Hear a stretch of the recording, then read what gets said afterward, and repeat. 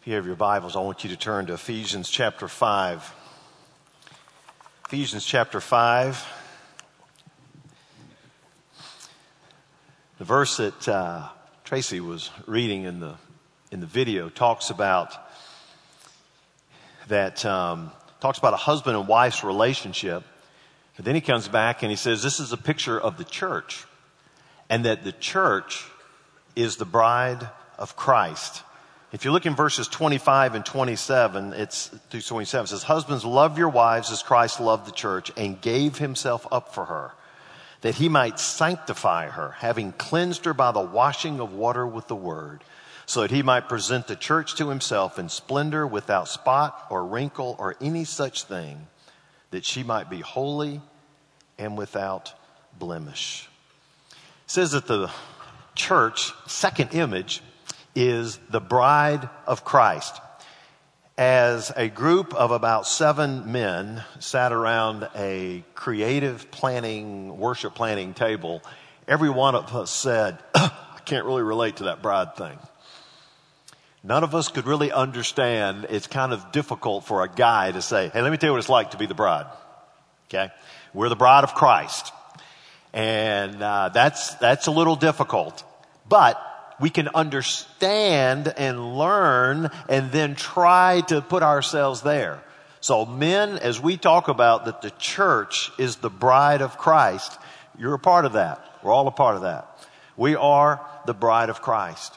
We're going to talk to you about what that means. What does it mean for us as a church individually when it says that we are the bride of Christ?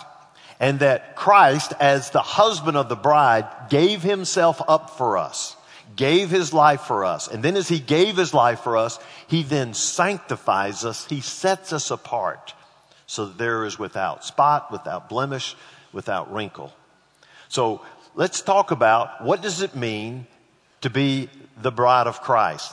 The first thing is this. The first thing that you'll see as a bride of Christ is mutual commitment. Mutual commitment. What does it mean for a believer to be a part of God's family and to be the bride of Christ? When you look at a husband and wife, there's a mutual commitment. There is a conscious choice of both of them. It's a conscious act of the will. Usually a man will propose to a woman will accept that proposal. And he says, "I want you to be my wife." She will then come back and say, "I want you to be my husband." They agree. It's a conscious choice of the will. And there is this mutual commitment that we have. He says, "I'm committing myself to you." She says, "I am committing myself to you." With Jesus as the husband and the church as the bride, then what is happening is that Jesus initiates the relationship. Jesus is always the one who initiates the relationship. And he says in Luke 19:10, "For the Son of Man, which is Jesus, came to seek and to save the lost." He came to seek, and he seeks after us. And so for you here today, many of you are believers, and you'll say, "I have entered into that relationship with Christ." There are others of you that are here that you say, "Danny, I got to be real honest with you. I've never had this, what you call a relationship with Christ." Well, let me tell you, Christ is seeking you. He is coming after you, trying to get you to accept his gift of grace that he has. And so this is what usually happens, is the man is usually the initiator in the relationship. And what Christ does is he seeks us until we find him, and then when we find him, we join with him in this relationship. Now, a lot of men could probably stand up and give your story about how you were seeking after your wife. Except for those few that are whipped, and that is the wife came after them. But that's a whole different story. But for most, it was the man went after the wife. It happened with me and Janice. I didn't stalk her. I pursued her. And you know the stories how we worked in the same company but in different areas. We went together on a strike duty, spent a couple of days there, came back home, and when the strike was averted, and when we came back home, I went to church that Sunday. We drove back early that Sunday morning. I went to church that morning, and when I went to church that morning, they stood up and they said, "We have revival coming, and revival is going to be happening next Sunday." And so for all of our members, we're asking you this night, this Sunday night, to go visit prospects. And we want you to pick up a card, and it says, a will you visit card. And as you pick up this will you visit card, we would like for you to find prospects that are in this area, and you knock on their door and you visit with them and ask them if they'll come and be a part of revival. God spoke to my spirit at that moment. And I said, yes, God, I feel that there's a prospect out there that needs to get a visit from you. And needs to get a visit from you tonight. And so I did two things that every man would do. Number one, I picked up that card, will you visit? Then I was staying in the apartment complex down here, and I laid out by the pool for 2 hours to work on my tan. And then I picked out whatever it was that would make me look sort of good. And sure enough, around 7 o'clock at night, I made my way over to the apartment complex where Janice Culberson was, knocked on her door. Strictly as a spiritual thing, wanting her to be a part of revival, thinking God could get a hold of her heart, you know? And there it was. And she opens the door, and I'm going to invite you to revival and all those things. And oh, by the way, you think you'd like to go out later this week. So it was good. You got to kind of prime them before revival. So it was wonderful. It was the pursuit that took place. And then that was the beginning. And see, what happens is that Jesus pursues us. And when he does, and when we make that agreement, there's that mutual commitment. The church is the bride of Christ. We have a mutual commitment to each other.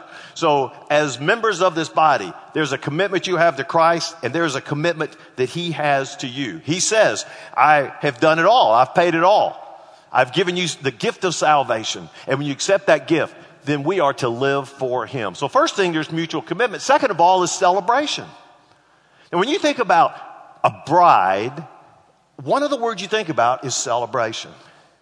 Many girls, and I'll hear some of them tell me, they have dreamed about their wedding for years. And they've cut all these things out of the wedding magazines and stuff, and they've dreamed of that day. And they dreamed of the dress and of the flowers and of the decorations and how everything will be. And they've also dreamed that there would be that one special man that they would be able to connect with and spend the rest of their life with. It's a celebration.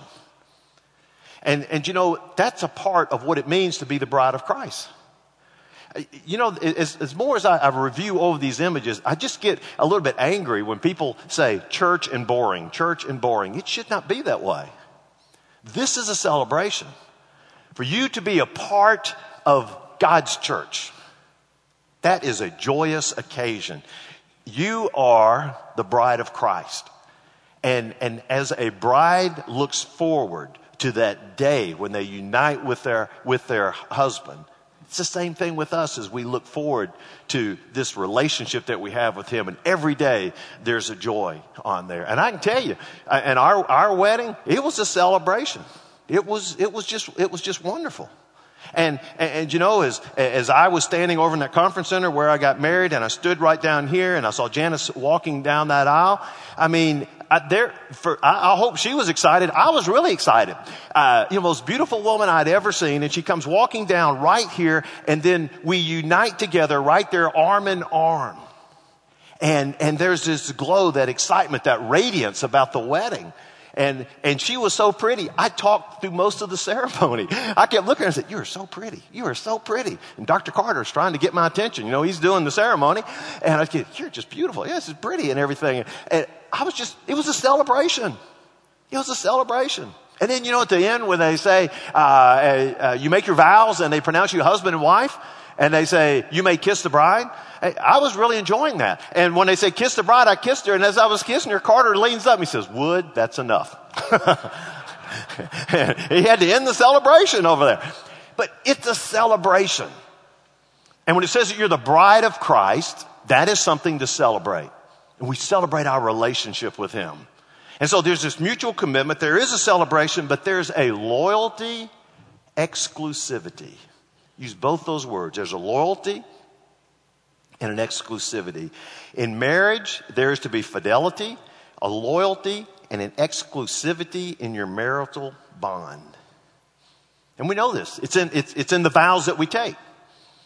I promise to love, honor, cherish, and trust you in sickness and in health, and until the days that we are parted. I will commit myself to you. That's the fidelity, the loyalty, exclusivity. Once there is a husband and a wife, that husband and that bride, once that husband and bride, the groom and the bride, they come together, the husband and the wife, that's one. The Bible says they become one flesh. And it means that that is a relationship that is to be permanent, a relationship that there is to be loyalty and fidelity in that relationship. Now, this is how we're going to shift over here to the purposes. I want you to follow with me over here. Because this is what Jesus said that he is doing for his bride. Look at that verses 25 through 27, and I want you to look at some verbs over here. It says, husbands, love your wives as Christ loved the church. Okay, he loved the church. And what did he do? He gave himself up for her. That means that what Jesus did was he went to the cross to die for our sins. Because he loved the church, because what he saw was people who were lost and separated from God. Because God is a holy God, we are sinful people, and all of the trash in our life, all of the stains and the dirt of sin, that muddy water that was like we saw in the video, it was separating me from a pure, holy God. But what he did was he died on the cross. He gave himself, he gave his life. And he gave his life so that we could have eternal life. So he says he gave himself up for her that he might sanctify her. That he might sanctify her. That means to set her apart, to consecrate her. You just think how much he loves you is that he did this for you so that he could take you and just set you apart. And he said, I'm going to take you and I'm going to set you apart. Having cleansed her by the washing of water with the word. Having cleansed her by the washing of water with the word. He took us, who were dirty, nasty, filthy sinners. And he said he cleansed us by the washing of the word. And through the word of God, as that word of God came, it's a cleansing and it washes us and it cleans us. It sanctifies us. It sets us apart. And he says, I do this in verse 27 so that he may present the church to himself in splendor. That means brilliant purity, moral character. He says, I do this to present them without spot or wrinkle or any such thing, that she might be holy and without blemish. Jesus says, I want to present my bride right here without spot or wrinkle or blemish. I have never been to a wedding, nor however conducted a wedding, where the bride came walking down the aisle and she had stains all over her wedding dress and it was wrinkled and disheveled and just looked flat nasty. You ever been to one like that? I never have. It is as pristine as can be, isn't it? It's perfect when they come walking down. And what it says here is that Jesus wants to present his bride. So take Jesus as the groom. And he has his bride, and he wants to present his bride. Now, you think about when you got engaged and you wanted to take your future bride to either meet your parents or to meet some friends. Were you kind of excited about that? Did you really want to present her and just show the best of who she was? And she dressed up and she was looking fine. And then when she would come and meet your family or meet others, you were excited to present her? Well, you see, Christ wants to present us. And he's going to present us to himself in heaven as we come to the end times. And as he presents her, he says, I want her to be without spot. I want her to be without wrinkle. I want her to be without blemish. I want her to be perfect, totally cleansed. Something that only he can do for that. And so you say, well, when will this take place? I want you to take your Bibles. I want you to turn to Revelation chapter 19. Okay? Look to Revelation chapter 19. And we will look at the 6th verse, 6 through 8. Revelation chapter 19.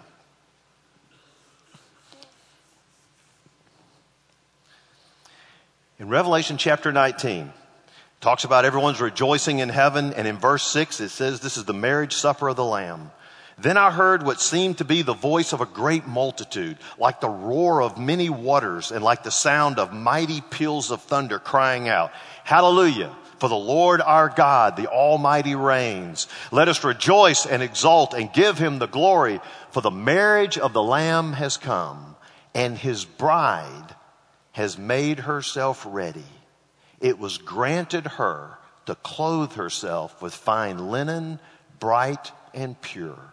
For the fine linen is the righteous deeds of the saints. He says, here will be the bride.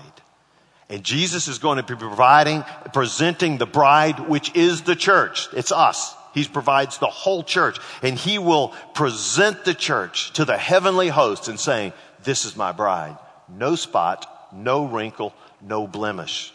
Now, because of what Christ has done, it is his love that will be able to cleanse us and to purify us of this. But because of what Christ has done, we should be totally committed to him. I want you to follow me on this. Christ says, I want to present my bride spotless, pure at the end of time. You and I know that we cannot do that on our own. Only Christ can do that. But if that is the goal, is for him to present us spotless, then should I not also, while living here on earth, try to be the same way? Spotless, without blame. Because that's what pleases the groom. And that's what I should do because he gave his life for me. So I should live for him. And so it says in here that that the church, we have spots and we have wrinkles. The church has spots and wrinkles. Spots is a defilement from something on the outside. It's the stain that happens on the outside. Things from our culture, things that happen in our life that we do that bring stain to us. Have you ever ruined your favorite tie by getting a stain on it? Boy, that chaps me. I remember Janice bought me this beautiful tie. I was so excited. First time I wore it to church. All thrilled. After church, going to go get some Mexican food.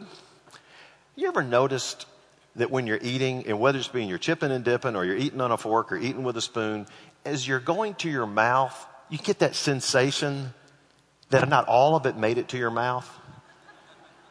Do you get that? You know, it's not like somebody has to tell you. It's like you go, I don't know if this all made it. And then you look and you first start at your plate to see if it dropped there. No. Then you look at the table. You go, no. Then you kind of look at your lap and you go, no. And then you look, there it is. It's on the tie. And it's one of those things that, believe it or not, it couldn't get out. And so what I've got to do is wait till vests come back in, because then I will be okay, because the stain's about right there and I can sort of cover that up. That stain, that defilement, that's the way we look. We're stained by this world. We're stained by the things that we do. And it says the church has all these blemishes on it. And then it talks about wrinkles. Wrinkles are not something caused from the outside. It's from decay on the inside. And so when we look at the church and we look at ourselves and we see there's stains on the outside, but there's also decays on the inside. And so I'm dying on the inside because of the way I'm living my life. And I've got stains on the outside because of the things I've given into the culture. And so I am a blemished creature. And yes, Christ can forgive me of my sins and he can cleanse me. But what he desires is to say, Danny, as much as possible through the power of the Holy Spirit, let's see if we can stay in that cleansed condition. And we should do this because of what he's done for us. And so when you think about that, and you think about how we should live our life, you then come to the second purpose of the church, and that is this, that we are to model Christ in behavior. The second purpose of the church is that we are to model Christ in behavior. It is what we call discipleship. I'm to model Christ in behavior. He is the one who will totally cleanse me and be able to present me to himself. So if he is the one that can do that from a righteousness standpoint, then I need to see what kind of life was he leading, and I need to live that type of life. I need to do exactly what Jesus was doing because that's what he wants out of my life. So I need to model Christ in behavior. Look at this verse. It's found in 1 Thessalonians chapter 1, verse 6. And he says, and you became imitators of us and the Lord. For you received the word in much affliction with the joy of the Holy Spirit, so that you became an example to all the believers in Macedonia and in Achaia. Look what that word underlined, imitators. You're to become an imitator of the Lord. This is where we get our word mimic. This is where you get the word that means to copy, to follow the example. You are to be an imitator of the Lord. You're to mimic him and to copy him. Men, how many times has your wife looked at you and says, our child is just like you?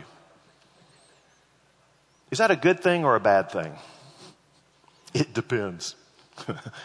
Sometimes you go, yeah, they are. Other times you go, yeah, they sure are. Yeah, just like me on that. I would love for us to be like someone to come up to us and say, you're just like Christ. I see Christ in you. You're an imitator of Christ. You're one who follows him. You see what he does and you imitate him. Now, an imitator of Christ is what we call a fully devoted follower of Christ. He is the one that makes us pure with splendor. So while we're here on earth preparing for heaven, why don't we model Christ in behavior so that we can also try to be as pure, without spot, and without wrinkle. And then he says in here that you become an example. He says, and you became an example to others. Think about that. You imitate Christ, and when you imitate Christ, you become an example to others. I love that word example. That word example, which is also translated model in the New International Version, is a word that means to strike and to leave an impression. You strike and you leave an impression. Think about the old typewriters. You take an old typewriter, if you took the ribbon out of the old typewriter, and then you push the key, push the E key. And when you push the E key, this little arm comes up and it's got this E right here, and it slaps right into the paper. And when it slaps into the paper, you pull the paper out and you'll see an indentation there that says E. It's an impression that has been left. And the word says that when you imitate Christ, you then become an example to others, which means every time you meet with others, you intersect your lives with others, you leave an impression. You leave an impression of Christ. Wow. And he says that's what we're supposed to be doing. But the way we do that is we have to model Christ in behavior. We need to imitate him. And when we say imitate him, that doesn't mean that you grow long hair and a beard and you wear a tunic and sandals and you walk everywhere. What it means is you let the life of Christ be manifested in your life. You let the life of Christ be manifested in your life. You maintain humility. You obey God completely. You begin to demonstrate servanthood. You extend forgiveness to others. You love supremely. You do these things that the Lord did. And when you do that, you begin to manifest the life of Christ in you.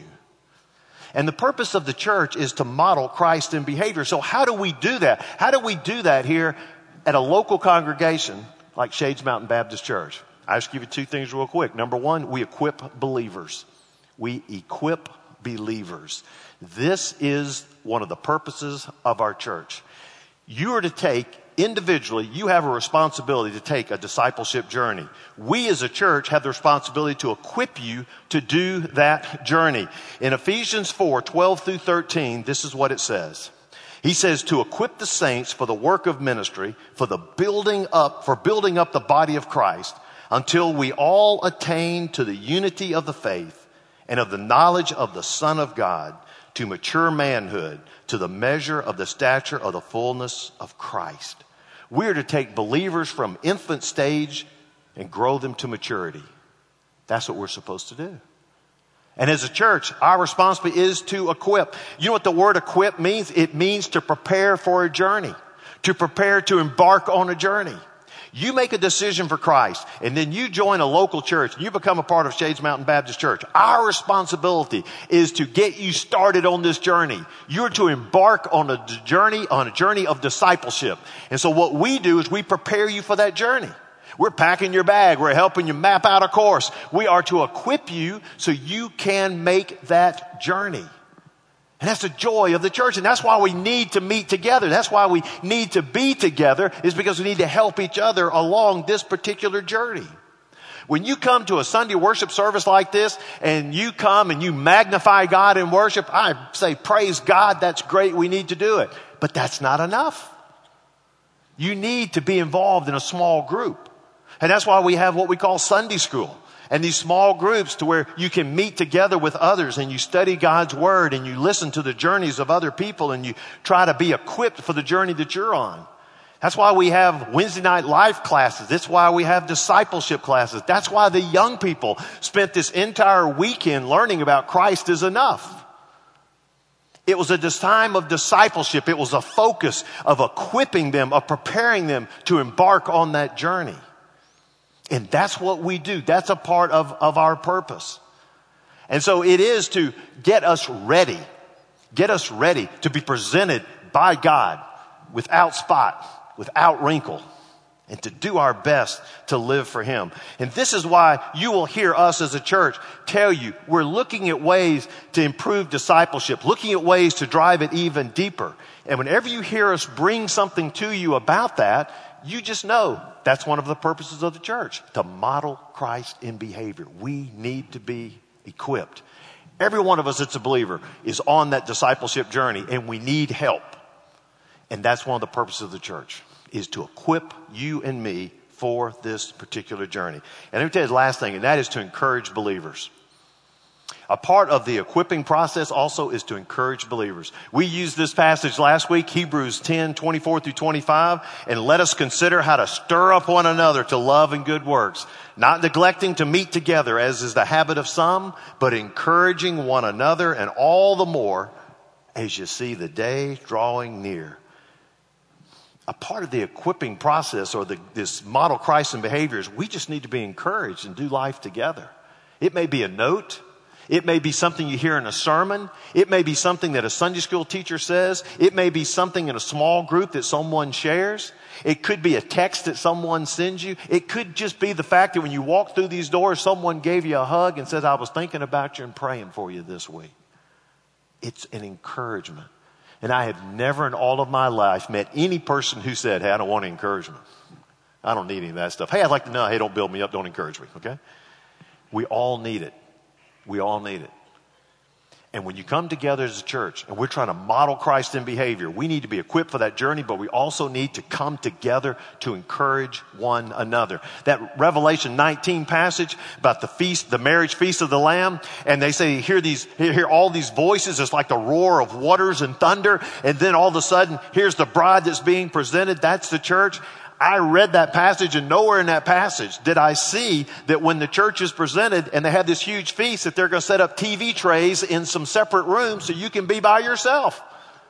We're all going to be together because it's a feast of celebration. We need to do life together. And that's why we come together as a church and we get equipped and we get encouraged and we want to model Christ in behavior and be just like Him. Jesus Christ is the one who will cleanse the church, His bride, for that amazing feast in Revelation 19. But in the meantime, we are to submit to Him and to live according to His word, to be a bride without spot and without wrinkle. And in order to do that, we need to imitate Christ. I've always been a fan as I was growing up of people who did impersonations. I love it when people can impersonate other people and do it well. When I grew up, there was a guy by the name of Rich Little. And Rich Little was the guy that would always do the impersonations. And he was incredible. And you just felt like you were looking right at that person. He was interviewed, asked him, well, how do you do this? And specifically, we're talking to him about a presidential election that was coming up. And naturally, he was trying to be able to get both candidates. And he says, what I will do is I will watch an 1.5 hour presidential debate. I will watch it frame by frame 50 times. I don't know about you, just watching one presidential debate is enough to send me off, but to frame by frame 50 times. Watch that whole thing once. Let's go back and let's watch it again. Frame by frame by frame. He says, I will do that 50 times in order to try to be able to capture who these two men are so that I can best imitate them. Let me ask you a question. How well are you doing trying to imitate Christ? How much time are you putting into it? To be able to learn him, who he is, and what he is asking you to do. May we have that same commitment to be able to take time in God's word and get to the point that we're imitators of Christ, and then we model him in behavior, and we do that, then we are a bride that is being presented that can be spotless, without wrinkle, and without blemish. Last week we talked about magnifying God in worship, and today model Christ in behavior. And I can't think of a better opportunity to both worship and to be edified and to be equipped than to participate in the Lord's Supper. And in just a moment, we're going to participate in the Lord's Supper. And what the Lord's Supper is, it's a remembrance of what Jesus did with his disciples on the night of his arrest. As they met at the Passover meal, and as they were a part of that Passover meal, he took two of the elements of the meal and he gave them some further meaning. He took the bread and he broke it, and he says, this represents my body which is broken for you. And then he took the cup and he said, it represents my blood which is being poured out for you. He was letting them know that he was getting ready to go to the cross. And then he says, every time you do this in remembrance of me.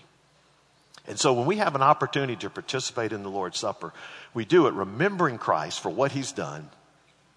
And at the same time, we are glorifying him and praising him, and also looking forward to when he comes back. So there's both looking in the past, we look at today, and we also look at the future aspect of it. I'm going to ask our ushers at this time to prepare, to get in their positions, to prepare the distribution of the elements. And let me give you just some instructions. First of all is who can participate in partaking of the Lord's Supper. Anyone who is a part of the church universal. That means if you've ever made a decision for Christ as your Savior, you may say it's been born again, adopted into God's family, you knew you were lost, you accepted his gift of grace, now you are saved, you're a part of the church universal. You can participate and be a part of this. You do not have to be a member of our church. You just have to be a part of the church universal. I've made that decision for Christ. In just a moment, these men will deliver the elements. And as they do, we ask you to take that and just hold on to it.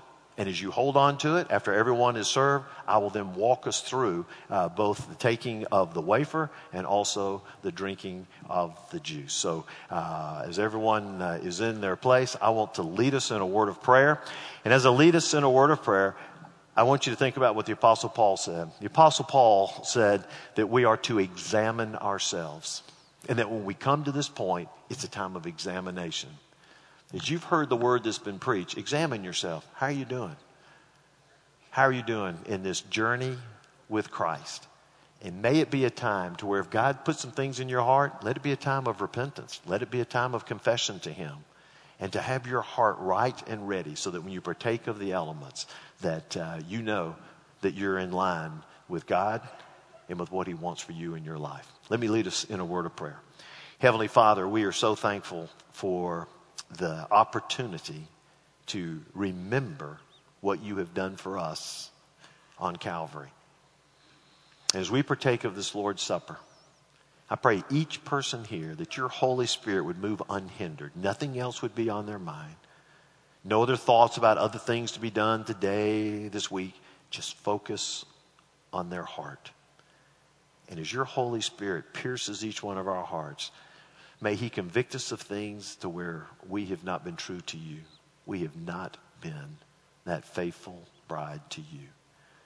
And Lord, may he also bring us to points of praise to where you remind us of the great goodness and the things that you have done for us. And it just begins to be a sacrifice of praise. All of these things, Lord, we pray your Spirit will control this time and help us to be able to remember and thank you for what you've done for what you're doing today and looking in expectation for your return. For it's in Jesus' name we pray. Amen.